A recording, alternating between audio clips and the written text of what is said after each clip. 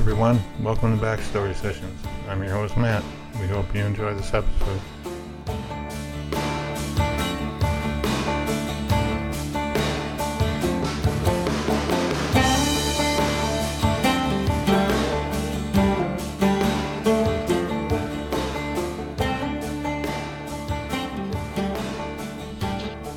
Hey everybody, it's Kat, and I want to welcome you to this episode of Backstory Sessions.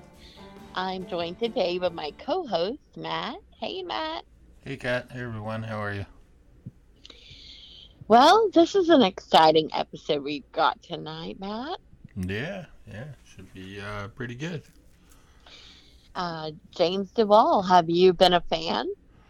Yeah, I remember him from Independence Day and Gone in 60 Seconds and a couple others, but yeah, he was, he's pretty good. Yeah, and Independence Day is a classic film, wouldn't you say? Like, I would say most people have seen that. Yeah, I would say so. I mean, I don't think I've ever met anyone who has not. No, because it's like that thing about if you meet someone that hasn't seen that, like don't trust them or something. Sure. Well, and if you haven't seen it and want to be trusted, they can watch it because Independence Day is coming up. Right, yeah, and it should be on. I think somebody will probably air it. They might even air it. They have these downtown, movie nights and things like that. So you might could catch it that way as well. And Or if not, you can just go on Amazon, whatever, and Hulu or whatever, and find it there. I'm sure. yes, because we would highly recommend it, right? Yeah, of course. And any other movie that James does. I feel like well, I want to say hi to some listeners because it's become the thing that I choose a country or place. Yeah. So Would as of I think yesterday, we are in like 45 countries. So which one did you choose? actually, I'm going to say konnichiwa to my Japanese friends. Hello. I don't know if we are in Japan, but I'll have to look. Yes, we are. Actually, I have a classmate there who listens. Oh, okay. Well, yeah. I don't remember seeing it on the list, but it could be. So. Yes. Well, they may have missed, like an episode or so here or there, but at least we have been in Japan, and I hope that I'll say hi to Hirohito Sato. That's my classmate, and I hope that I did you proud by saying, hello. Okay. But one thing I have to say about James Duvall, this new movie that he has coming out, like he has a few of them. We're going to be talking about them, but Challenger, I just want to say like a couple of things about that before we start the interview. It's a person that like puts himself in a box and they agree to be buried underground, monitored supposedly for 24 hours. Right. And they put it on YouTube. It's like a thing, I guess it happens in Russia and, some other countries started doing it and they were getting all these views, like millions of views, because people are fascinated with it. Right. So, we did a poll in our group to see if anybody would actually do that and how much money it would take. Not too many takers for that. Yeah, I don't think I'd want to do that. And if you looked at the poll, you'll see that like I would do it for free, but I think I clicked that erroneously. So, Well, you were the only one, I believe, that said they would do it for free. yeah, I don't know how I did it. Um, well, it's an interesting premise for a movie, and what could actually go wrong. Yeah, what could go wrong? Yeah, well, we'll find out. I'm sure that's a movie I definitely want to watch. So can't wait to hear just all the things that James is up to. Well, I think we should get to the episode and find out. All right, James Duvall, here we come.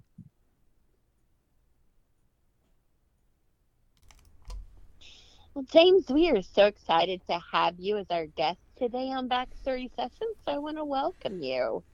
Well, thank you, Kat. Thank you, Matt. I'm very honored to be here, honestly. Thank you. So tell us a little bit about yourself. You grew up in where, Michigan? Is that right? I was born in Michigan, and then I moved to Tucson when I was very young, and then to Los Angeles. And I still have family in Michigan, so up until the early 80s, I would go visit them, occasionally. And then I was kind of just, I think, through the entire 80s and then on, I was pretty much here in Los Angeles. So, what was it like, or do you have memories of, like, from Michigan to Arizona? What was the different dynamics there of living in each? Probably at two, you might not have too many memories. Yeah, not much from Arizona, but because I went back to Michigan, on back and forth, 9 was the last time I spent some substantial time there with my family. But it was, and especially in the 80s, it was, and they moved out of Detroit. So even though I was born in Detroit, when I came back to visit them, at that point, they lived in a place called Harrison, which is in the middle of Michigan, believe it or not, really like kind of smack dab in the middle of the state. Wow. Which is, well, so coming from Los Angeles in the 70s and 80s, the air quality here was horrible. So I remember going to Michigan and, last night at 9 and sort of, why do my lungs hurt? And they're just like, oh, that's because the air is clean here. Oh, okay. And, you spend 3-4 months there, and then I come back to LA. I'm like, ow, why do my lungs hurt here? Oh, yeah, that's toxic. That's poison. I'm like, oh, okay. All right. So that was one big difference. I think, it's also, there was something very much I loved about being in nature. Like all my cousins, lived in the forest, so they fished and bow hunted and did all that stuff normally. Like it's just what you did there, and that was so foreign to someone who's living in Los Angeles. Like, I could go fishing. I just go to the store.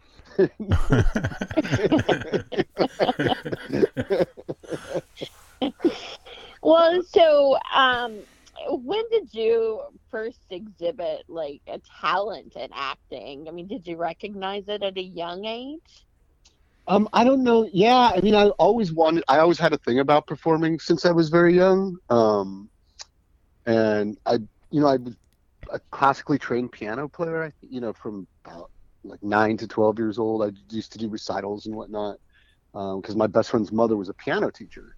And they lived 3 doors down from me, so I used to play piano with them all the time. And then my mother and father at the time bought a piano, and then I had one in the house. And so it was a natural thing to have people come over and play music to them or do recitals and play.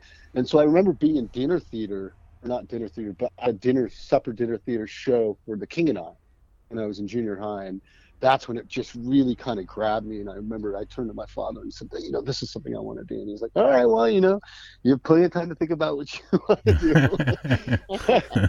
So I joined this drama class and did this play in junior high that we performed for the entire school and spent 3-4 months doing it. And I had a really good time doing that.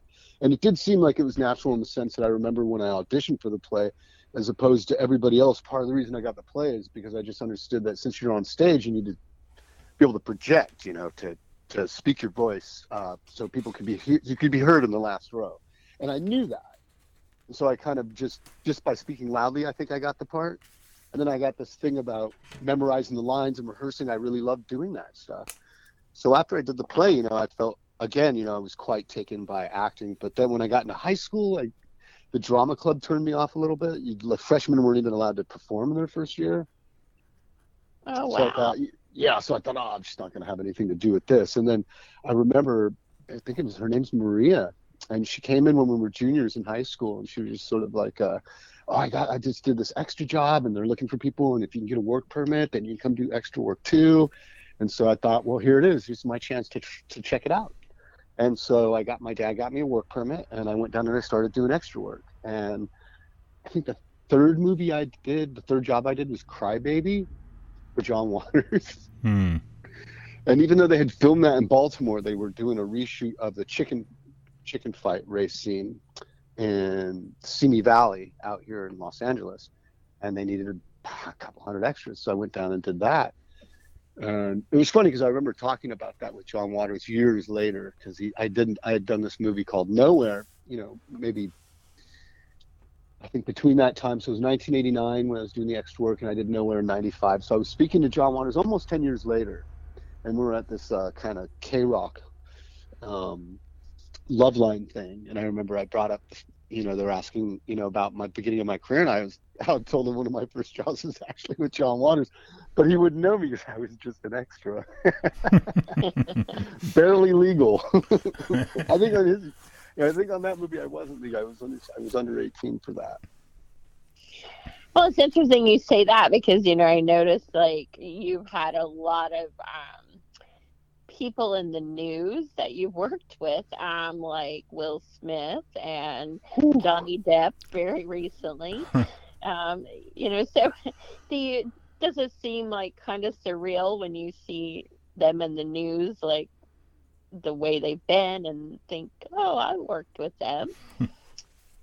Yeah, well, I mean, I haven't worked with Johnny Depp yet. I almost worked with Johnny on a movie. It ended up the financiers he was going to do a movie. He was going to do a little piece for us on this film I'm working on now, actually. And the financiers and the producers and the agents and everyone just screwed the whole deal up. Oh. Yeah, but it's not just been them. It was said a couple years ago, and I'm not a political guy at all, but it was weird to see these people popping up in the news and jumping on sides. Like Randy Quaid's another one. He had to leave the country, and he played my father. And that just wasn't my experiences with him or with Will, or I found them to be very, very actually really gracious, like kind people. That just wasn't my experience. So it's really quite shocking, but it's just, I think that we live in this society where, we always kind of have, so I know, so we were talking about how I started off acting. The idea as an actor was to not let things, because social media didn't exist yet, but the press did. And promoting yourself and that sort of like selling yourself. And, when after Independence Day, which came quite early on, I just found it very quite distasteful for myself. I don't think if people want to do that, I understand how the business works, but I just wasn't even raised that way. Being an actor was more about being anonymous, and can it hold me back at certain times because I'm not as famous as maybe I can be or should be, or pushing for that. But I was never looking for that, which is why it's so honestly so flattering, and I'm so grateful to be talking to you, to anybody who responds to my work, because I think, that's where I find it more interesting conversation, about the work, and less. I find it hard to talk about myself. Just because it's like, again, the whole idea of starting off and being a young actor and not wanting to get caught up in the things that could deter me from a lifelong career. And I think, if I'm grateful for anything, it's that I'm still making movies 30 years later, and I don't have trouble sleeping at night, and I haven't done anything to hurt anybody that I know of. Certainly not intentionally, and to have that kind of, history is something I am really proud of. And it's because I kind of just focus on the work. I want to play different characters and challenge myself. I do movies that I like. I do movies that I don't like. But I always find something in the work that I love. And I think that if anything I've learned over all the years, it was like committing yourself to what you're doing. And that as an actor, I don't have control of how well the films come out. I only have control of what I can do on the set. And since it's such a collaborative effort between other actors and the filmmaker and the camera and the wardrobe and the sound, you know what I mean, and the editing and special effects, if there's that involved. So you have all these different sort of things that have to come together. So the only thing that I can do is the best when I'm on set, when I'm there, and not attach myself to if people love it or hate it, because that's out of my control, really. So if they do love it, then it's almost like a sigh of relief. Ooh, I think I can go on and do another one. And if they don't like it, well, that's okay too, because kind of growing up, I had a difficult time growing up being multiracial, in a time when it was 70s and going into the 80s was a very, very conservative time. And or we went from like the liberal 70s into the very conservative 80s. And so it was a very difficult time for me back then. And I remember having to learn to find what was important at a young age when I wasn't really getting help like that from the outside world. Right. In that sense. And so turning to acting really helped me find that, to be quite honest. Well, I saw that, like, your love of music, in a way that kind of led you to some acting opportunities, it seems. It certainly did. I was playing in a band when I met Gregg Araki doing my first movie, a band called the Glove Bunnies, and I just recently joined them, but I wasn't in it very long before I left to become an actor. So, and when you were in the band, what did you play, or did you sing, or what? No, it was just more of a. I would have been one. It was like a Depeche Mode like band, so it would have been more of like a piano player, keyboard player. And so the funny thing is, after that, when I became an actor at 18, and I moved out of the house, and I didn't have a piano, I didn't have access to those things, which were very expensive. I remember getting my first unemployment check, and I spent it on a guitar.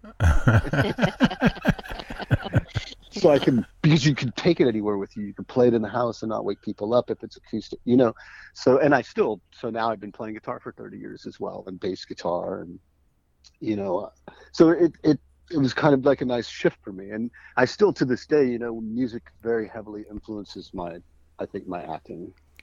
What kind of stuff do you like to play?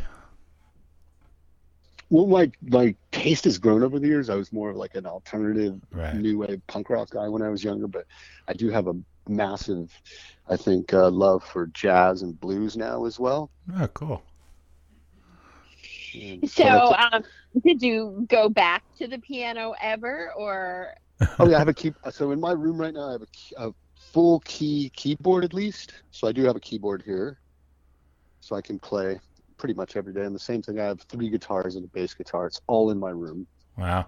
So I can literally just get out of bed, and I don't really have to, I just roll out, and I don't have to stand up. I can just reach to the side and grab an instrument and play if inspiration strikes.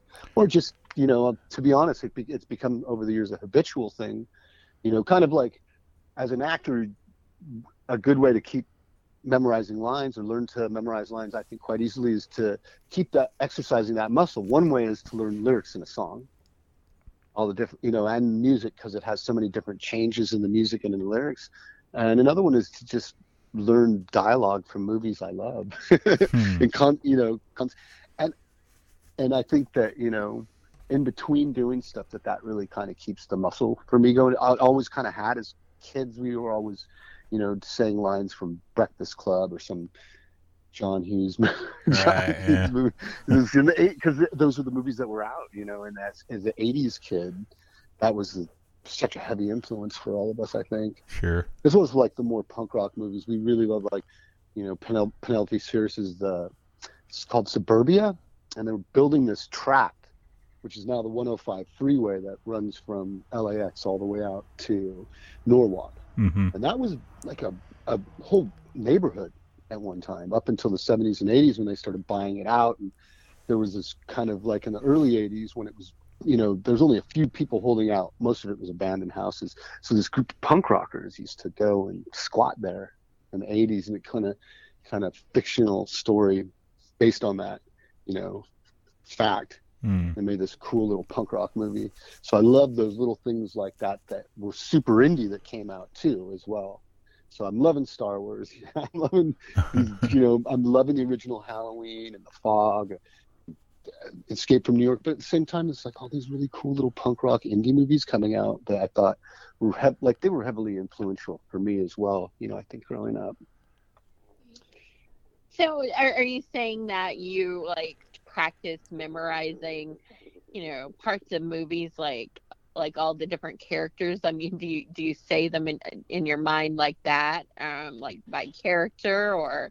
Oh yeah, like well, I know one of my favorite filmmakers. He makes these movies that I don't think they're very commercial, so most people don't know him, but he makes these brilliant movies. And his name's Christopher Munch, and his first movie, I shouldn't say his first, but his first kind of, I think, movie of notoriety was this sort of, not a short, not a feature, called The Hours and Times. And it's about this weekend between Brian Epstein and John Lennon, right before the Beatles break big. And it's kind of really an incredible account of and performances by the two actors. One who's Ian Hart, who went on to play John Lennon, in Backbeat with Stephen Dorff, and to this day, still a phenomenal actor. But I always, so I still to this day always love to go over their lines from that, because there's a moment, when Brian Epstein has this huge crush on John Lennon, and John Lennon doesn't want to talk about it, so he invites this stewardess over, but they just have this fight. And so she comes over and he kicks John Epstein out. She comes over and he's got the towel on. He's like, I'm a man, and I'm not influenced by this kind of stuff, or this kind of sexuality or whatever. And it's such a brilliant play, because he's sitting there smoking a cigarette, but he won't look at her, and he's just sitting in a towel. And she's like, your friend, he looks awful morose. You torment him, don't you?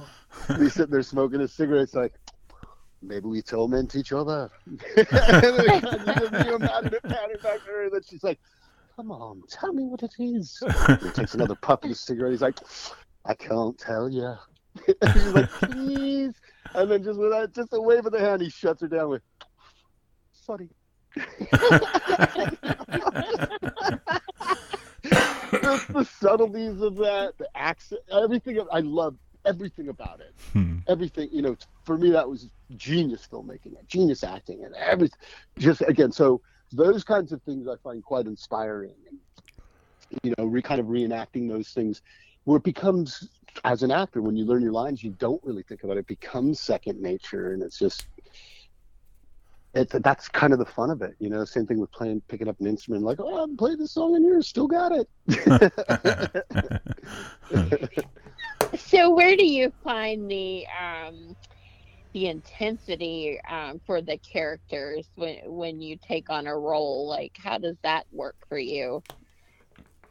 I do draw a lot on, past, not necessarily experiences, but emotions that come from past experiences, if I need to. What's been incredible for me over the years is, instead of having one, I think when I started off, I was very much like into the Stanislavski method.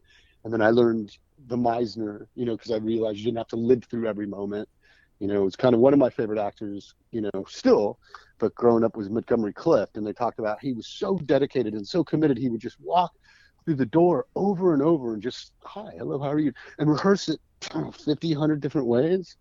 And that's interesting, but I don't think I need to do that for everything, every scene that I'm doing, for like every line. If I say hi, I don't know if I need to do that for everything. Yeah, who has the time?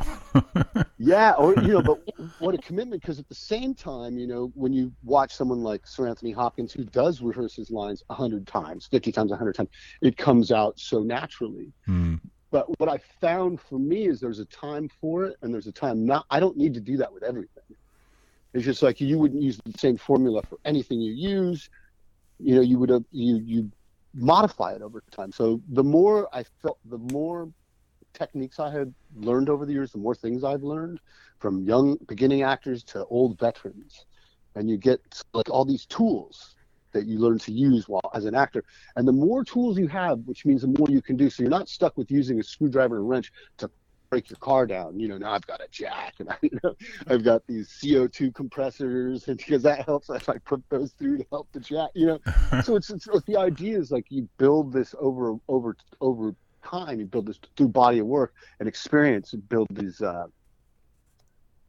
bag of, what I like to call my bag of tricks, or my bag of tools, like Felix the cat's bag of tricks. And whenever I need something, I just reach in there and grab it. And and instead of when I was younger, I needed a certain tool and I didn't even know what tool I needed. Right. So I think that over the years that's been the big benefit for me, and why I love it so much. it kind of comes down to a conversation I heard Roland Emmerich and Dean Devlin have after Godzilla, believe it or not. So we had done Independence Day, and I'd done Independence Day with them, and I was there pretty much up from the time they wrote it, up through filming it, up to the whole press tour in Europe for 3 months, and the aftermath and whatnot, all the way to same thing with Godzilla. And even though I didn't work with them on Godzilla, I remember, I was celebrating the release of it, and they were just so distraught because they got so torn apart for that movie, and they got torn apart for the things that they thought were the reasons why they were going to do it. They were going to reinvent it, and they were going to do it different. And they were, instead of slow, he was going to be fast. Instead of, it was kind of like this wobbly, gobbly man in a lizard suit, this thing was going to be more, lizard-like. Because they had the CGI now, and it ended up kind of being Jurassic. Just for all these other reasons, it didn't quite work. Right. But what he said to Dean, and I'm sitting there listening to this, and he says, and Dean was quite distraught, and I was quite distraught for them as well, And Roland took it in stride, and this was a big learning lesson. I think growing point, really for me, in the sense that he said to Dean, he goes, "Look, Dean, we did the best we could. We tried everything we could. We utilized everything we knew, and we did the best we could, and it failed. But you know what? We did everything we could. We don't profess to be geniuses. Next time we'll do better. So you can't always expect for it to. You don't have control of those things, but what you do have control is doing your best every time, and you grow as an artist, and if you do that over decades and decades time, you eventually become a craftsman. And that's when it hit me in the late 90s when he said that. That's exactly the direction I've moved in, and I think I've been in. That's been my path since then, to become an artist, to become a craftsman. So no matter what I do, I always want to just pull everything out of me and do my best. And I think present work is included. And I probably enjoy what I do more now than I ever have, I think. Well, I Fortunately. definitely think in a field like acting where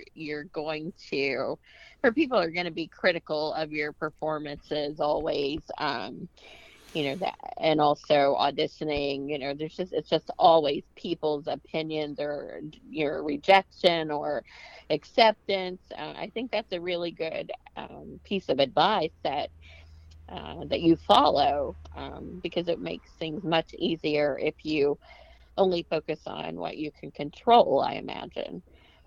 Yeah, there is a lot of critique and there is a lot of rejection, and because it is this business, people feel like, well, this is what you do, so you need to be able to take it, so it can be pretty harsh at times. And similarly, I also found that when I was applying this philosophy, the fact that this philosophy and reality of that this philosophy could apply to anything in life is when I began to really, to even more heartfelt in my spirit believe in this. Because then I realized it's not just for me. This is a universal thing. You just do, all we can do is the best we can do. It doesn't matter what we're doing or who we are or where we're from or where we're at, but if you do the best you can do, then at the end of the day, you can feel good about that. You can't control what other people do, but if we can control ourselves, which is difficult at times, I think, too. But if we can control ourselves and we can, get to the end of the day and go, oh, yeah, that was a good day because I did my best. And I can't control other people's reactions to that, but I know that it was good intent. I had a good intention behind everything, and I did the best I could, and that's all that I can do. And the rest of it, I have to kind of surrender that I'm out of control of that.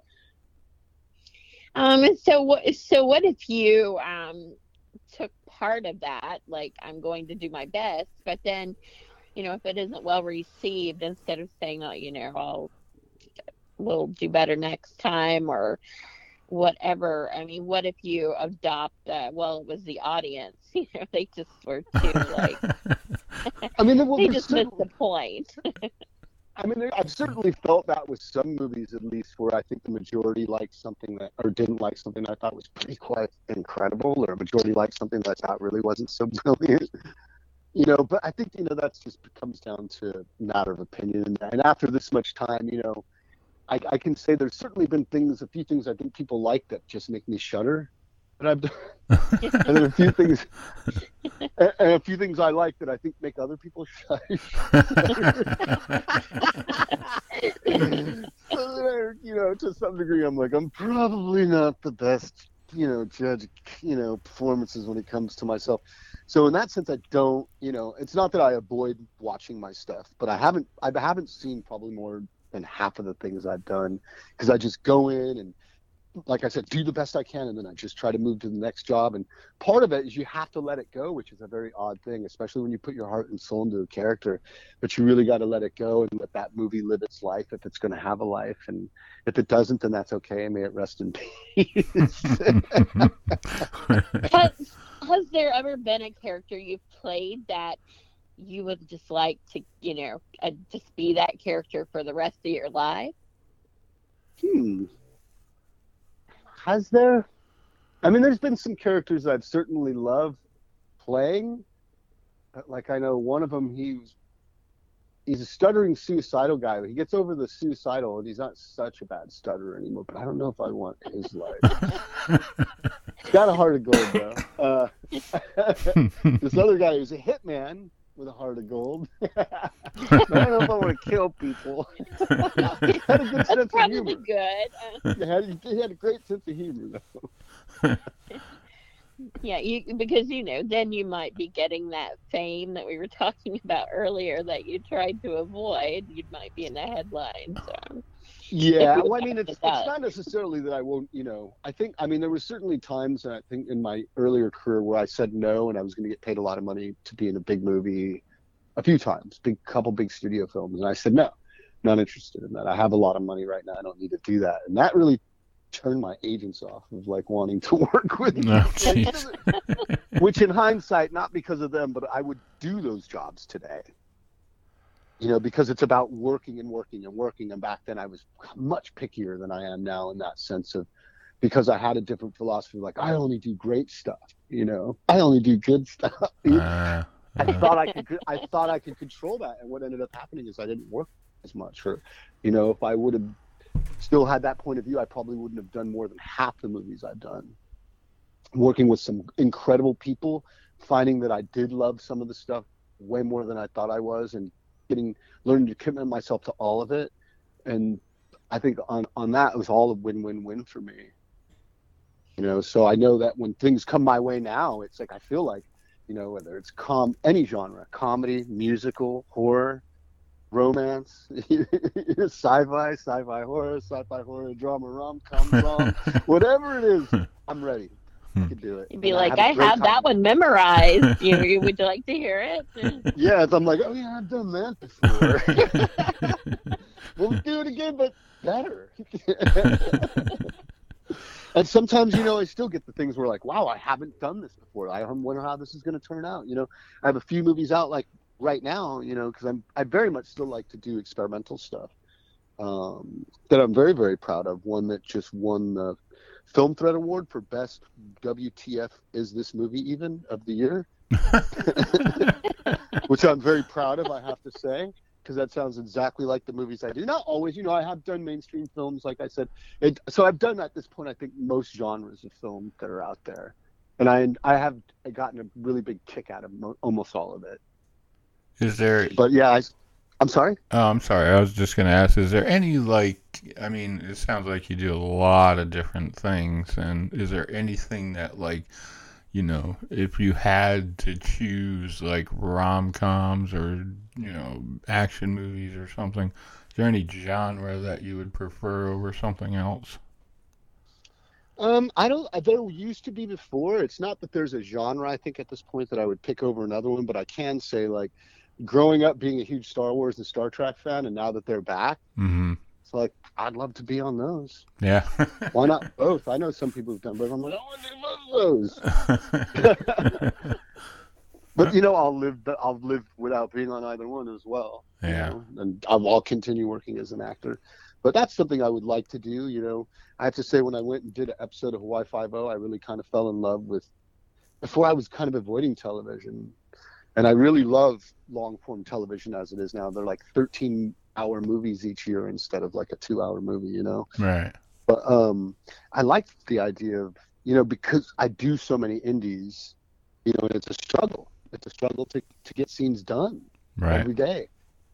So it's something nice about walking on set and it not being a struggle for the camera or the crew. Is everybody, as long as you know your material, right? And since you're walking on a set with a well-oiled machine who's 5 seasons in, they definitely know all their material, whether it's wardrobe or camera, actors, and they all really get along well. It was like a well-oiled machine, but also a loving family. Yeah. It's not like, oh crap, the battery's died.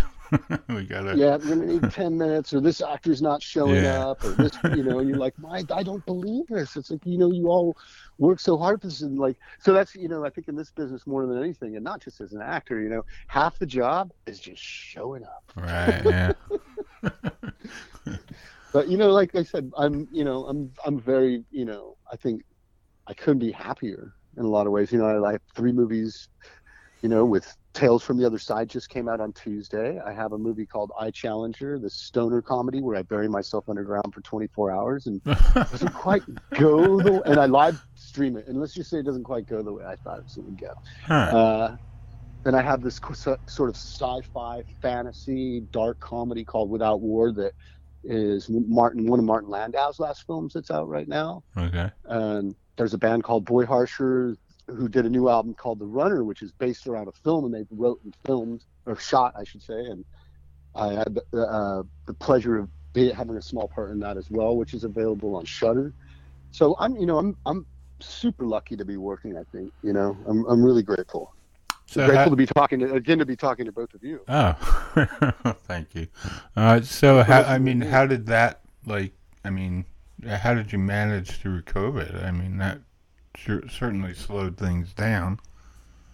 Oh, it certainly did. It did. For everything shut down right before COVID, and I did a TV pilot in February. Everything shut down March 19th here, everywhere pretty much. But I finished filming something in February 23rd, the pilot, and COVID really kind of destroyed that TV series as well, because we had interest, and with all these surges coming back and forth, we never could try to get it off the ground. Yeah. But after that, everything kind of went to a standstill, as you know. And then by the summer, all the indies were up and running again even with the COVID protocol. So I started just going right back to it. So what did you do for all that time off? It must have been a little foreign for you, no? Well, I'm glad you asked that, because that's a good question. Truth of the matter is, you have good years and bad years as an actor. Right. What we call feast or famine. And so during the famine years, which I've gone through on and off over the past 30 years as an actor, I always go into what I call lockdown, which is very, very ironic. Not coincidental, it's more ironic, because I never thought something like this would happen, but I would shut myself off. I'm like, look, I don't have money. I just have enough to pay my bills and get by. Right. Doesn't look like I have work on the horizon at the moment. So the only thing I can do is lockdown. I can't go out because that costs money. Right. I can't do anything. I just hang out with my dog, play music in my apartment, write, watch movies, rehearse stuff, and play music. And so I get this job, and I've got this healthy state of mind. I've been working out for 3 months because I haven't been doing anything else. I've been making all my own meals, so controlling everything. So I'm in insane shape, so I'm ready to go. So within that process, what I learned that instead of getting ready for a character to go film, it was always better if I was somewhat prepared. Like, oh, we need you to train for weights for 6 weeks. It's like, no, I'm already there. Right. Oh, yeah. It'd be more for me. It's like, okay, don't lift weights. It's like, okay, I don't have to lift weights. I can eat ice cream for 6 weeks now. Much easier. I subscribe to that theory. Yeah, I'm all over this. Especially if they're going to pay you for it.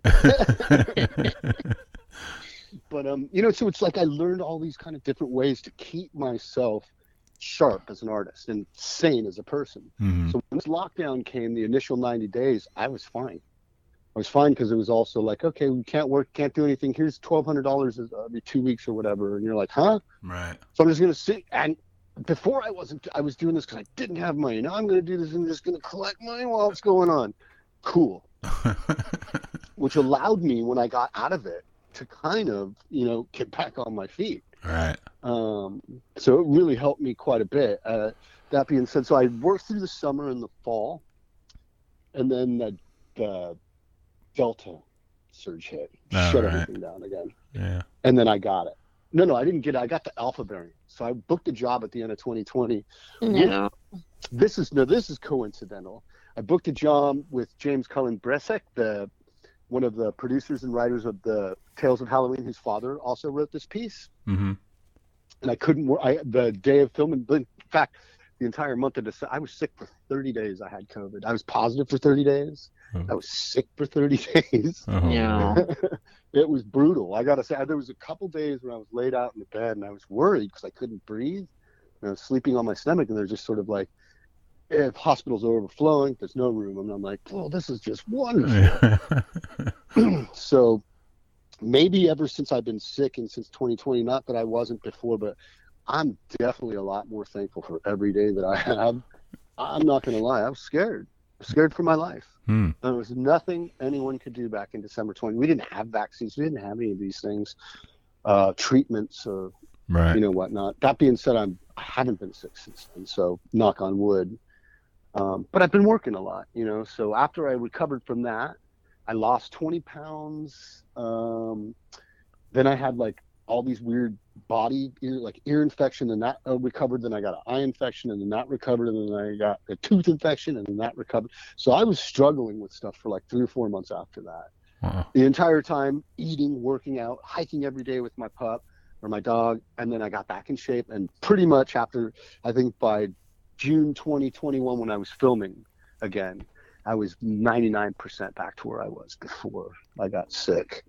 And I've been fortunate to continue pretty much working straight through, except for every time we stopped. So we had the Delta strain and then the Omicron strain that kind of shut stuff down. Mm-hmm. The potential IATSE strike, which with the cruise, the film cruise, which didn't happen, which pushed back a lot of productions because the ones that went on hold for the strike, when they were ready to go back, got hit by the Omicron surge, the first one in December.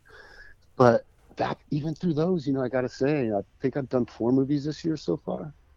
Wow. I got 2 more coming up. Yeah, 2 more coming. Well, one's a documentary actually on Kim Kahana, legendary stuntman. Mm-hmm. Legendary stuntman. Been around since John Wayne days. Wow. 93, still alive, runs the only stunt school in all of the United States in Florida. Really, really fascinating guy. But I've been very lucky. Like I said, I think when I did the piece Either Or for Tales from the Other Side last year, I also did 2 other movies that same month. Wow. So I basically, I will say it's one of the busiest I've ever been. It was a lot of dialogue to learn in a short span of time. Yeah. So I was pretty out of commission. I think when I came out in September, I needed like 2 or 3 weeks to recover from that. Sounds like you're a bit of an overachiever in some ways. Well, I think with the pandemic, it was sort of like I just was going to take everything that was coming my way. I wasn't going to say no. I didn't know. And as still to some degree, what lies in the horizon or the future. Yeah. So I'm literally just doing everything that I possibly can. Mm. So I guess I find it all fascinating. Like, it's 30 years. That's a long career. And I read something about that you used to go to Hollywood and buy records. Yeah, that's how I met Gregg Araki and became an actor, really, quite honestly, a film actor, I should say. Well, and so that's just such a, random way of doing, going to buy records, and then you meet someone and it like changes the whole course, I imagine, of your life in some ways. It does, and I have to say, I mean, I don't mean to sound crazy, and I know a lot of people have this kind of fantasy or dream, but it was also the idea that I would be in Hollywood and someone would ask me if I wanted to be in their movie, and I kind of put that out in the universe, and I'm not going to lie, it came back, and that's really kind of what happened. So as I was going to buy import records, I was living at the time in a place called the South Bay, Redondo Beach, Hermosa Beach, and had some cool old punk rock scenes, like the Circle Jerks came from there. Mm-hmm. some old early The Dickies and some early punk rock bands. And so it had somewhat of like a punk rock and definitely an alternative scene there. And so I went from as a teenager there, trying to buy import records and all these kind of rare musical finds and interesting music. I got sent to Hollywood. This is KK, you're old enough to drive 16. You can drive out to Hollywood. And also a couple kids at one of the high schools I went to would drive out to Hollywood to buy their music. So when I started hearing it from them and I put the two together, I started going, 16, 17, and I went strictly to just buy records. And then once I turned, sort of like towards not even 18, the latter years of 17 after, high school was over, just used to kind of go out there to go out at night and started hanging out at this cafe and make friends with the people that worked at the cafe. And, this is the life. I'm going to move to Hollywood. This is where I want to be. So I moved in with a friend of a friend and got a couch, rented a couch from him, and started hanging out at this cafe and, started going to acting. I started auditing some acting schools, believe it or not. And I got like 2 or 3 months in and I was just switching courses. Oh, let me try this at the end. They're like, okay, you've done all these courses. You're going to sign up and pay. And I'm like, oh, look at the time. I got to go. Can't be here. Mom's calling. So that was it for acting school at the time for me at that moment. But I did learn, important things. I already knew about dialogue, so I learned about camera marks and whatnot, and blocking, stage blocking and camera blocking when I'd audited those classes, at least a little bit. So when I had met Gregg Araki, the filmmaker, was at this cafe, I had just been, at this point, going around town looking for a job. So I was like, okay, I'm 18, I can't pay for the acting school, so the only thing I can do is if I find a job, then I can pay for the acting class, and I can start doing what I want to do. And because I was friends with the guy at these guys that worked at this place called the Double Rainbow Cafe on Melrose, right by 3 of my favorite record shops at the time. I used to frequent there when I was looking for jobs. I would come in and have coffee and sit down. And I met this filmmaker who came to me one day and just said, "You have a very interesting look. I'm sorry to disturb you, but are you an actor?" And I sort of looked at him and was like, "Yep." He's like, "Because I make these no-budget movies, and I just think you'd be great for one of the characters. Can I send you the script? Would you be interested in auditioning?" And I said, "Yeah." And he sent me the script, and I auditioned for it, and I got it.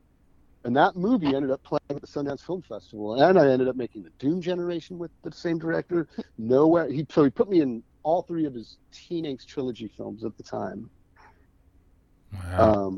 And that sort of really did solidify, I think, for me that I was gonna be an actor, and this is what I was gonna pursue.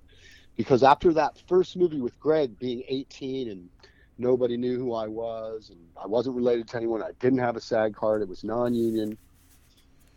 I took a job doing this traveling play to different schools for rehab, which is a good way to keep exercising muscle, 4 acts and about 45 minutes of performing without a break, really. Right. And I think I got paid like $50 a show or whatever. So it was also a way to kind of live. Right. So I was getting paid a little bit of money. I was doing it, getting paid to do my craft at 19. So I thought that was really, really, really cool. And then I just started also working all these other odd jobs, like sanding walls and working a cafe and doing landscaping, whatever I could to make money, just so I could act. And it was after Independence Day that kind of everything changed, where I didn't have to do that. That got me out of being a waiter. Yeah. So how did Independence Day happen? I'd like to say magic's, lightning only strikes once, but it struck twice for me in the sense that I was a waiter, and at this point I'd already done 2 movies with Gregg Araki. I'd done Totally Effed Up in the Dune Generation. I was a waiter at this restaurant and in the Hollywood Hills, and I remember Roland Emmerich and Dean Devlin came in. And they were big supporters of mine at the restaurant. Like, they had the poster for Totally Effed Up on the door, even though the movie wasn't out yet. It only played the film festival, Sundance. And I remember Jackie, the owner, God bless her soul, I love her. She just came over and she was just like, "Jimmy, I need you to come over here. This is director Steve. He's a big Hollywood director, okay?" I'm like, "Jackie, look, I'm not here to smooze your customers, all right? I'm a waiter tonight, right now. So I'm here to be the best waiter you got. And I wasn't by far, but I tried my best. Like I said, with everything, you always try your best. So I'm trying to do my best. I remember walking over to the guys, and I was like, "How you doing? These are the specials." And at one point, Roland just kind of turns to me and looks at me. He's like, "Is that you? Are you an actor?" And I'm like, "Well, yeah. Can I take your order?" And he's like, "No, because I really like that movie." I'm like, "How did you see that? It's not out yet." He's like, "I saw it at Sundance." I always go to Sundance. I love that director's movies. I love indie movies. So you have anything else going on? I'm like, well, yeah, and I think this is November 93. No, I'm sorry, November 94. December 94. I'm like, well, in January I have another movie with Gregg Araki called The Doom Generation coming out, and it's going to be at Sundance. He's like, oh, great, Sundance. Maybe I'll see you there. And I'm like, oh, okay, cool. And I just didn't think much about it, after that. And yeah. Month passes by. Sundance comes in the end of January. I'm walking down to do the Q&A. And I don't know if you guys know Doom Generation, but especially for the time, it was a pretty crazy movie. So I remember watching it just going, wow, this movie is a lot crazier even than the script. And I love it, but it was crazy, definitely like anti-mainstream. Mm-hmm. And I'm walking down to do the Q&A at the Egyptian Theater, and just Roland kind of taps me as I'm walking down, and he's sitting next to Rana, I think was her name, from Samuel Goldwyn, and he just looks at me, he's like, my God. I'm like, oh, yes, he'll never work with me now. What am I doing with my career? I'm like, and then as you're walking down, you take that, you commit yourself. I'm being punk rock. No mistakes, no apologies. That's the kind of filmmaker Greg was, and that's kind of actor he kind of raised to a degree. But I don't mean disrespect to anyone at the same time. Yeah. Respect to all. But it was a really kind of, now I tell you the story and think about it, it makes me giddy. It was an interesting time. It was a magical time for me. Because after Sundance, 3 weeks later, I didn't see them. I'm like, I definitely lost that job, whatever it was. Yeah. They come back, and they were like, oh, we were just in Mexico. We just wrote this script called Independence Day. In fact, Dean and I were talking, what are you doing this summer? We got it greenlit. It's getting made. And Dean and I were speaking. Dean came out and said, we thought you'd actually be great for a part in it. I'm like, well, actually, I'm doing another movie with the same director of Doom and Totally Effed Up called Nowhere. And it's going this summer, but maybe we can work it out. And they ended up calling me to audition once. Then they never called me in again. And then the movies were filming at the same time. And both Gregg Araki and Roland Emmerich made the studio and made the producers of both their movies work it out so I could do both movies at the same time. Wow. So I started off with Nowhere, filming in LA for 1 week. I took my earrings out, changed my part, jumped on a plane, flew to Utah, shot a week there the next day, put the earrings back in, changed my part, flew back to LA, got yelled out for having a weird tan mark. Go to the desert for 5 days. And Nowhere, even though it was a 5-week shoot, it all takes place in one day. So all of a sudden I had this tan mark, so they had to cover me up, which ended up working. But just a funny story, funny I think footnote. But and then I ended up finishing. I finished Nowhere in LA, and then I went to Utah one more time, I finished Utah, and I came back to LA and finished Nowhere, and then they came to the stages in LA, and I finished Independence Day. And then that was sort of the first time, I think, for me where I was like, wow, I can do two movies at one time. I didn't think that was possible before. Yeah.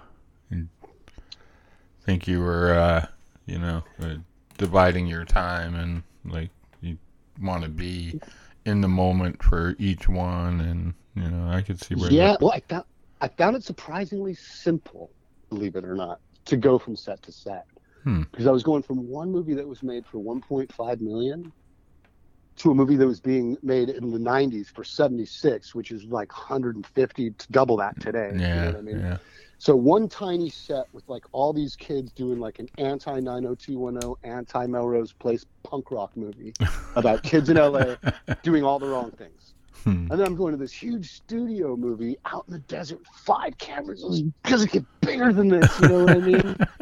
Aliens, and it was incredible. The scope is still to this day, that because it was 95 when we filmed that, there wasn't a lot of heavy CGI except for like people You know, when the flames are going down the street and you see the people standing there with the cars. Oh, And yeah. the cars are being tumbled. Yeah. Some of that, the flames CGI on a screen behind that, but they had 24 cars in a massive warehouse where they built the Spruce Goose lined up, hanging from cranes that they would drop onto other cars while people ran through it. The entire Area 51 base was life-size, built inside of there. It would take 10 minutes to walk through. Wow. So when you walk from one set and like changing my hair and the earring and the wardrobe was just the least of it. And then all of a sudden I'm on set, as we were speaking about earlier, coincidentally with Will Smith and Randy Quaid.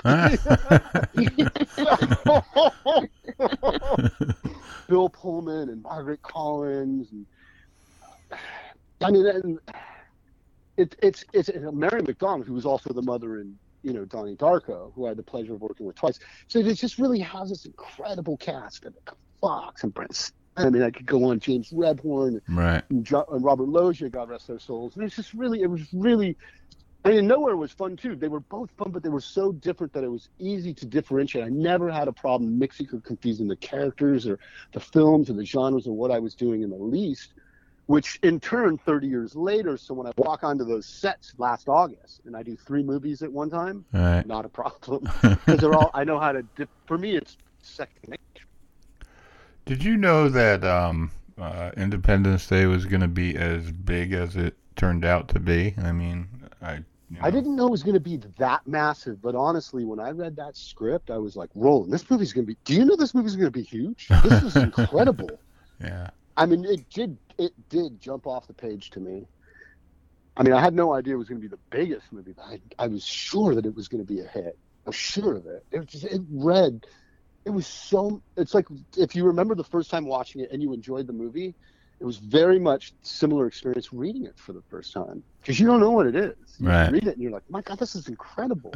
And what makes the movie even better is, you know, there was a lot of ad-libbing. There was a lot of freedom given by Roland and Dean to the actors, because Dean used to be an actor, believe it or not. You know, he was in TV series with Richard Chamberlain, and his father was a big Hollywood producer. Did The Bodyguard, amongst many, many other movies. So Dean was an incredible actor and knows acting, you know, inside out. Right. So I remember, you know, the script is certainly not have. I'll give you an example, and this is what makes Will a great actor. You know, forgetting the politics aside, you know, this is just Right. about the craft right now. And the scene just says Will Smith's plane, he ejects out of it, lands on the sand. I have the sides somewhere in a box, and literally written down. There's no dialogue in it. It just says like scene blah numbered 200 whatever 165 exterior desert. You know, he lands from the parachute and he just walks over. It just says he walks through the desert, walks to the ship. That's the next scene. Exterior, outside of the ship, he punches the alien out. There's no dialogue written. And this is my 4th movie, or 5th movie, right? And I go to Roland and Tina, and I go to Will, and I go to Judd Hirsch, and I go to Randy Quaid, and I go to Bill Pullman. I go to everyone. I'm a young actor, and I want to learn everything that I can. And I want to. Is it okay if I watch? And do you have any advice? You know, everyone was very, very gracious and welcoming to me about that kind of stuff, and they all gave me great advice. But they also did things like Dean I was on set, but I wasn't filming at that moment, and Dean told me to come to set. And this is out in the middle of the desert in Utah in the Bonneville Salt Flats. He goes, Jimmy, you said you want to learn about acting? Watch this. And he hands me the sides, like I said, it just says he walks across the desert to the ship. And then they drop Will's stunt double from the parachute, like 12 feet or whatever, and then they cut, and then they have Will start walking. And Will starts walking, and then he starts like huffing and puffing, and then he starts just like, look at you, ship all banged up. You know how to barbecue today. And watching this, I'm like going, oh my God, this freaking genius. My wife, he's a freaking genius. Like, he's a freak, you know. I mean, where did that come from? It's brilliant. And then he walks up to the ship, and he's like, oh, what's with that smell? That was the script. And then he puts it in, and he goes, welcome to Earth. Yeah. That's all Will. That's all Will. That's awesome. That's my favorite actors are the actors, and that I've learned at the time, because I came from Greg Araki movies, you could not ad-lib or improv. So that's where I started to learn to ad lib and improv was from them, from the best. So Interesting. even when I got to Gone in 60 Seconds, Shy McBride, who was my partner in the Car Thief movie, Yeah. very much the same way. We have this scene where we're still in the cars at the Hollywood Park, and it's a setup. And I just call him up, and in the scene, he doesn't have any dialogue. It's just a voiceover of me going, walk away, it's a setup. Walk away, it's a setup. So you just have me standing offset going, walk away, it's a setup. He's just supposed to look around, put the laser cut key back in his pocket, and starts to walk away. But not Shy.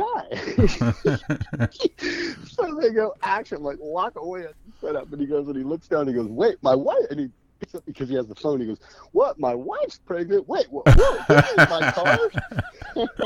I remember that. I actually just watched that movie the other night.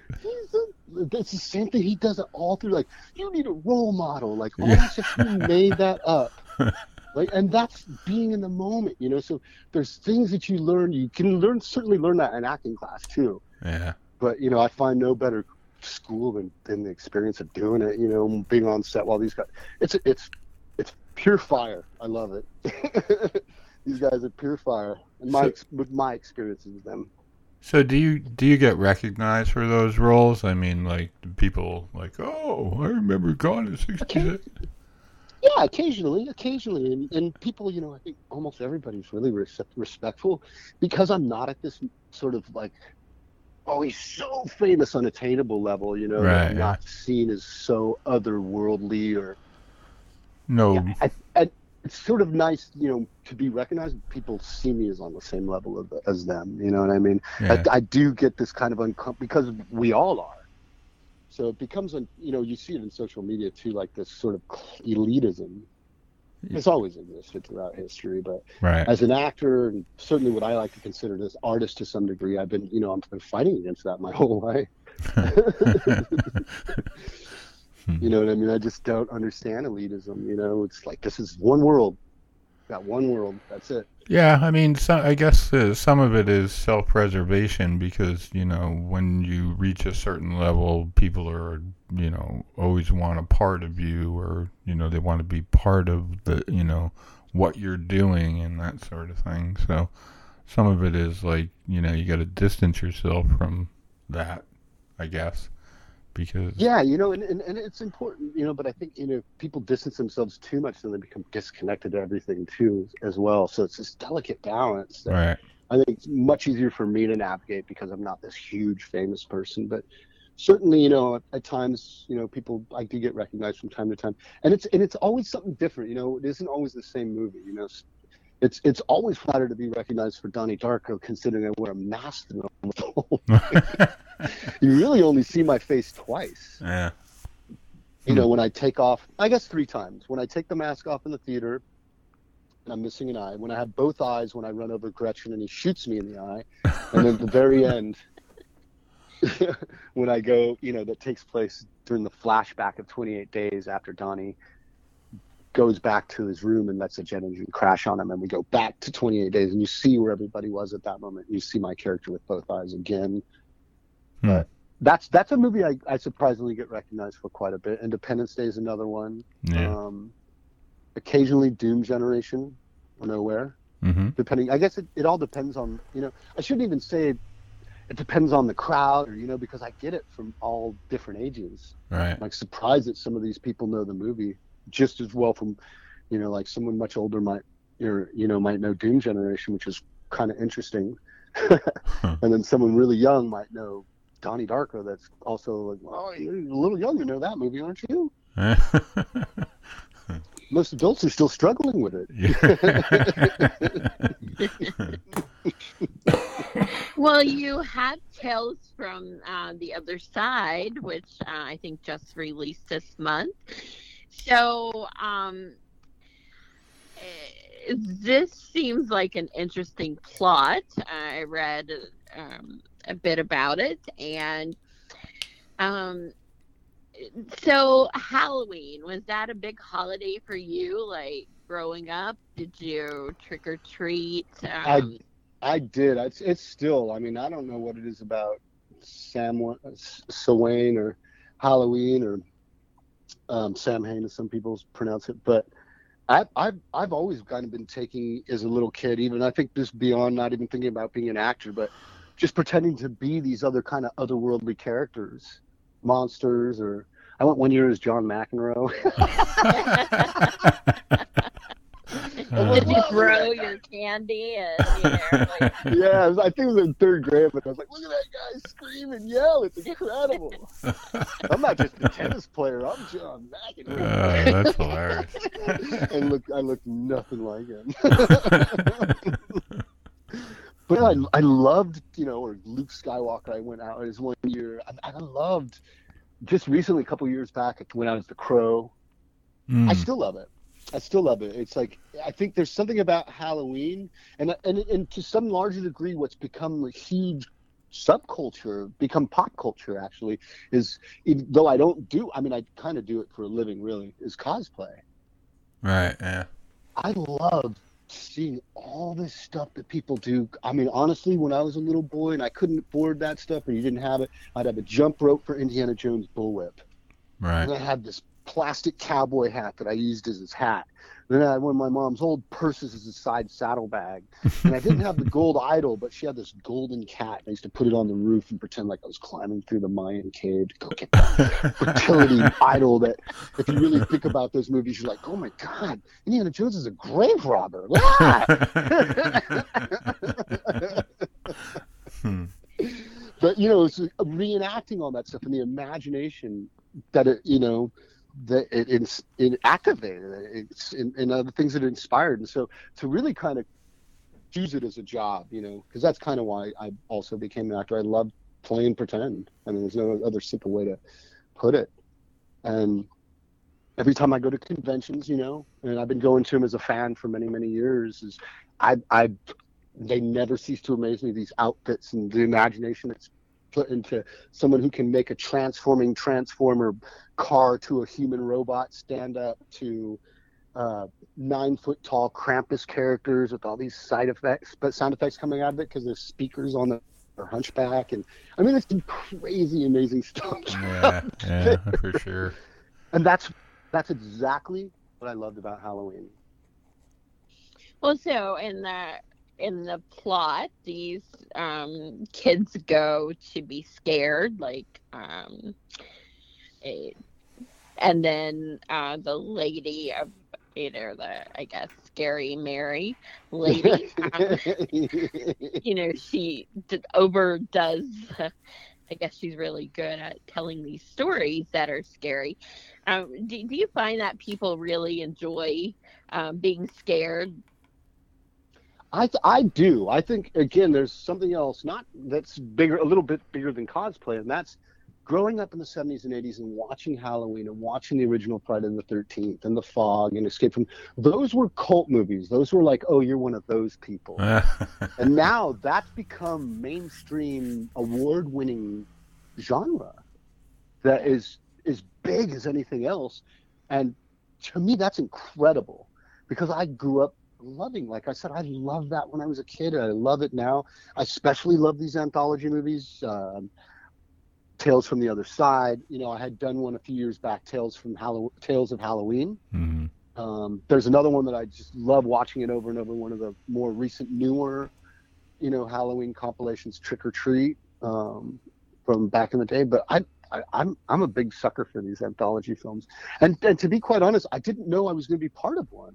When I shot my piece, which is called Either Or, for last summer for my friends, they had this really, what I thought was this really crazy, cool, interesting script. Kind of reminded me of like the old Twilight Zones, which I've always been a big fan of the original Twilight Zones. The Rod Serling Twilight Zones, right? And and very much in the same way, Donnie Darko reminded me of that too. So when I first read that script, I'm like, wow, this is cool. It's like a modern day Twilight Zone, but in a movie. And I think it works. So when I read Either Or, and the idea that, my character is also insane, or is he insane? Is it everybody else that's insane? I was really rather quite taken by that. So then I kind of just dove into the material without really thinking much about it. and had I got to say, I actually had a really, really incredible experience, especially working with Kern Saxon, who I'd worked with before on, Sushi Girl, and Lucas Hain, who had done Mope, which I think is absolutely brilliant. And if you haven't seen it, go check that out. And same for Sushi Girl. We're very proud of those movies. But, I went and shot this, and since I just went from this job to the other job, like I was saying, I had those 3 jobs in August, and then I got a call about a month ago, or a couple emails like, oh, we have some press feed for Tales from the Other Side. And I was stopping thinking, I'm like, okay, I've done Either Or, I did Filthy, I did The First Circle. Okay, I know I've done Amityville Karen, which we're making fun of Karens. And I couldn't think of, it's like a horror movie about Karen. So I remember the most ridiculous things I remembered. I couldn't remember, like, am I going crazy? I don't remember making something called Tales from the Other Side. And then I remember I texted the director. I just somehow hit me, Either Or. I wonder. So I texted him and I go, is Either Or part of like an anthology movie? Are we doing press for this? Because I had no clue. I didn't even know that it was part of something.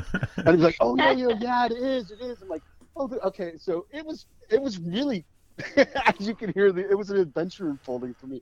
Because then it was like, because I'm a fan of this stuff, I was like, all right, this got a whole lot cooler. Because I just thought we were shooting this cool experimental piece and giving it everything, because I actually really do love the piece. And I think, my co-stars, especially Tanya, is just incredible. Who plays the doctor opposite me. She's incredible.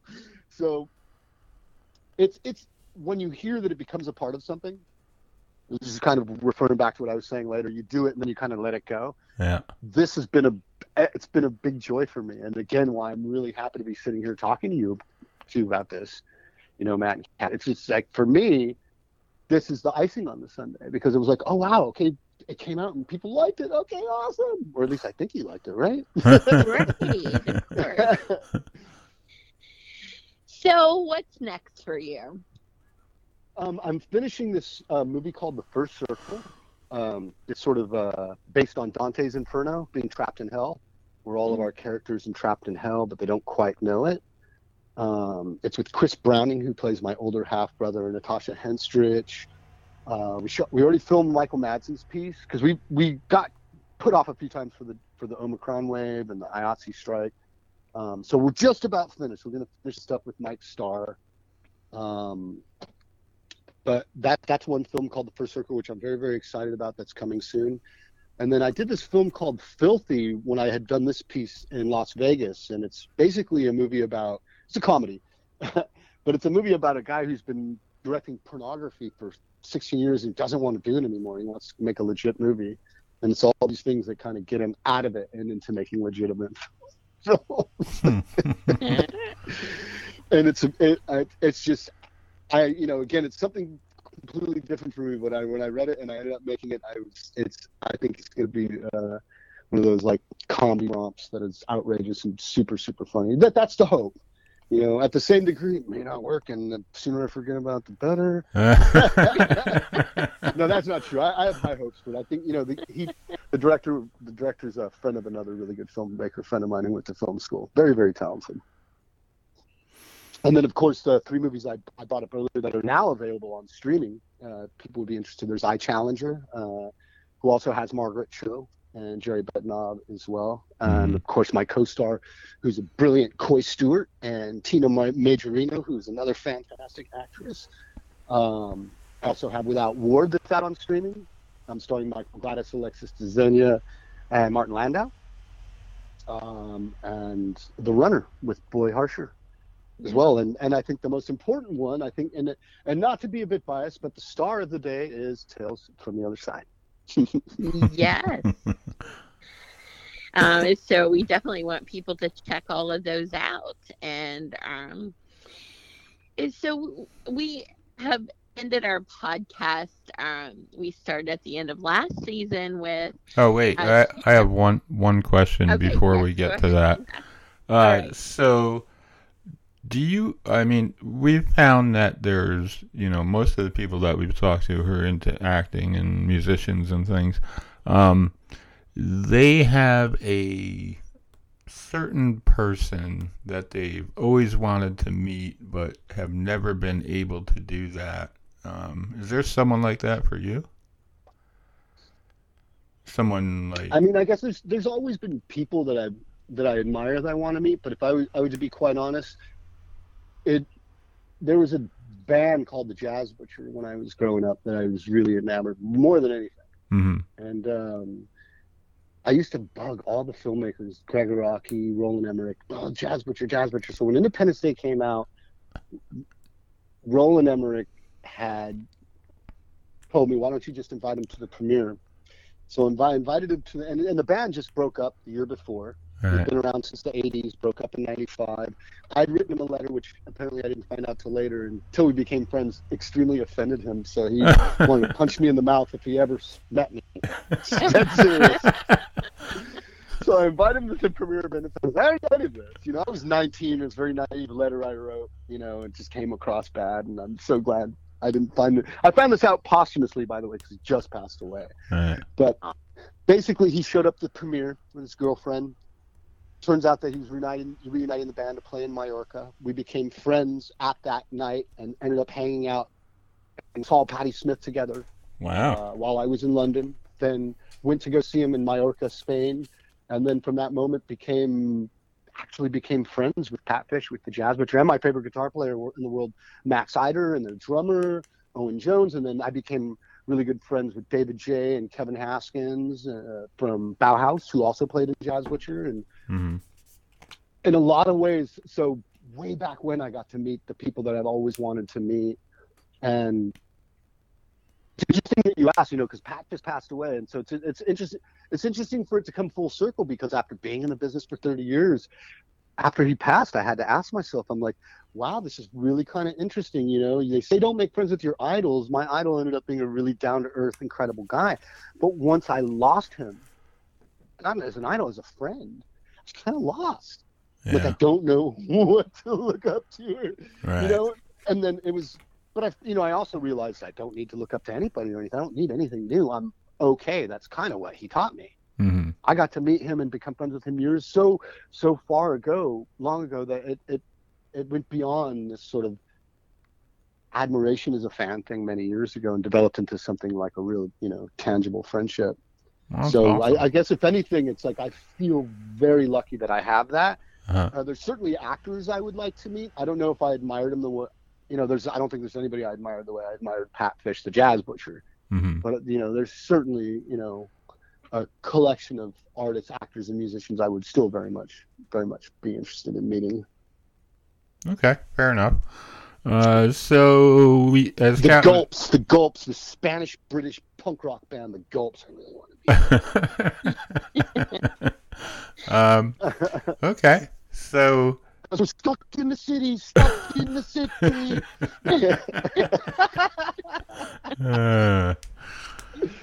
Or Arcade Fire. My God, I would love to meet Arcade Fire. I love them. Yeah. Their new album, We, is just... Interesting.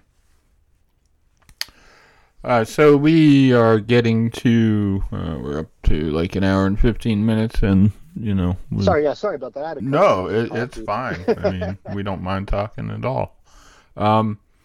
So... One thing we've done over I think we started last season, was we have a question. Each of us thought of a question, and you get to choose the person whose question you want to answer, but we're not going to tell you what the question is to begin with. Okay. So if you'd like to make a choice, we will... And it's not related to anything that we've talked about, or probably not related to acting or anything like that at all. So, is it Kat's question or Matt's question? I'm going over that really quick right now. Hold on. It's Cat, Matt. Catch tiger. Cat. All right. Oh, I don't know. Sorry about that. It was eeny, meeny, miny, mo, you guys. It was totally fair, I think. When's the last time you heard that, by the way? Not recently. I don't think I've said that in years. I think it's a first for the podcast, yeah.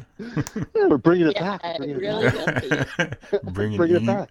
Bringing eeny, meeny, miny, mo back. Okay, so my question is, if you could relive any 60 seconds of your life every day for the rest of your life, what 60 seconds would you choose? Well, I guess, I mean, not to be like completely like mushy about it, but my pup passed away last year. Aw. So if I could relive any 60 seconds, it would be any 60 seconds I could get with her from before that happens. And if I could have that every day, but it'd be getting up in the morning and the kisses in the face. If I could get that every day for the rest. I mean, I'm going to rescue and get another one and I'll have that. But yeah, she was special to me. She was special to me. Her name was Cadeau, which is French for gift, because she was a little gift. And it was so incredible to miss her while I was filming and to be out of town when I was filming. And it's like, I got to get back. I got to get home. It's like, well, we're going to get back to my dog, my little girl. Aw. And So that would really be a very great thing. If you could just have that 60 seconds every day, that would be very cool. That's a really beautiful answer, I think. Yeah, I don't want to sound mushy or cheesy or anything, but I've been saying this, why, part of the reason I love her so much is I'm a kinder, gentler, more patient, more tolerant, loving human being, loving living creature because of her. And that you can't buy in a store. You can't, it's something that she just gave me somehow. And I wouldn't trade that for the world. Yeah. Yeah, she's a good. Everything was a gift with her. Aww. Well, I'm glad you chose my question because that's a great answer. Oh, thank you. I'm very curious to hear Matt's now. Nope, He'll sorry. tell you don't even have to twist his arm too much. All right, so mine's a lot easier than that. Not as beautiful, but No, probably not. So I didn't mean to be mushy. I don't mind, but so yes, I would like to hear it. My question is, you played a lot of roles, a lot of different characters and stuff. But if you could go back and be in like any movie, doesn't matter if it's yours, somebody else's, or whatever, and play a certain role, what would that be? Wow. Well, I can certainly say if I had a chance to play it, I don't think I could ever do it as good as Jeff Bridges did it, but it would be his character in Starman. Okay, that's a good one. I remember going to watch John Carpenter's Starman, and all I'd ever seen from John Carpenter, was Halloween and The Fog, Right. Yeah. Escape from New York, and Starman was just something so different. Yeah. And Jeff Bridges is just, wow. And there's just something about that performance that's always captivated me. Because I remember seeing it in the theater. My father took me to see it. My father would always take me to the movie theaters at least once or twice a week. And of course, since we were all, cinephiles as kids, we would just get on our bikes. Back then, you could get on your bike in 1982 and ride up in sixth grade. Like, I remember going to watch Red Dawn. We're like, we're going to watch Red Dawn again. Same thing with, I saw Goonies 4 times in the theater. So even younger. So this is what it was like when I was growing up as a kid in the late 70s, early 80s. Right. Mom, I'm going to go watch The Empire Strikes Back. I mean, they took me to see it the first time, but I wanted to see it again in the theater. I was 8. Not even 8. I was 7. Mom, I want to go see. So she would drop me off at the Torrance Delamo Mall theater. Mm-hmm. I'd get like a dime, and then there was only $2.50 to go see a movie for a kid. Right. I'd pay for a kid movie. It's Empire Strikes Back, so I don't need an adult. I'd go watch Empire Strikes Back or whatever movie it was. I'd come out. The payphones were inside the theater. Call my mom. Mom, movie's over. Can you come pick me up? Walk outside, 10, 15 minutes later, she's there, pulls up, get in the car. You could go watch. I used to be able to watch movies as an 7, 8-year-old by myself. It was amazing. Amazing. Yeah. Now it'd be like, are you lost? Do you need help? Yeah, it's like, well, you shouldn't be in here because what do you mean you're in here for Dawn of the Dead? You can't be in here. Right. But it was, it was a really fun generation because back then, not that I'm encouraging unlawful behavior, but it was great to, we would not go to school, as a junior. And go to the movie theaters because my friend's sister worked there, and she would let us in at like 11 in the morning, and we was just watching movies until like 4 or 5, and just go from theater to theater. Remember, I'd watch La Bamba, Phantasm, and what else did I watch all in the same day? Like, what a slew of different movies to watch. Yeah. There was Phantasm 2 in La Bamba, and there was one other one that I didn't like it, some romantic, mushy one. All right. Well, 217, not for me. No, yeah. All right, Kat. Or I guess I take it back. Or I would have loved to have been Luke Skywalker in The Empire Strikes Back. Yeah. Look, I can get the lightsaber with the Force. Look, I just lost that hand that got the lightsaber with the Force. I was one of those people that sat in the theater was like, kill Vader. He's like, no, I am your father. And like Luke's all, no. I was sitting in the theater like, no, that's impossible. I was saying the same thing to myself. Like, that was earth shattering. This is Dad. Wait, what? Yeah. For me, that was earth shattering. Still, now that I'm telling you guys, it's earth shattering. We've become so desensitized to that film. It's not right. Yeah. It carries some serious weight right there. Right, yeah, for sure. Certainly quite a twist in the old in the whole thing, the storyline. Yeah.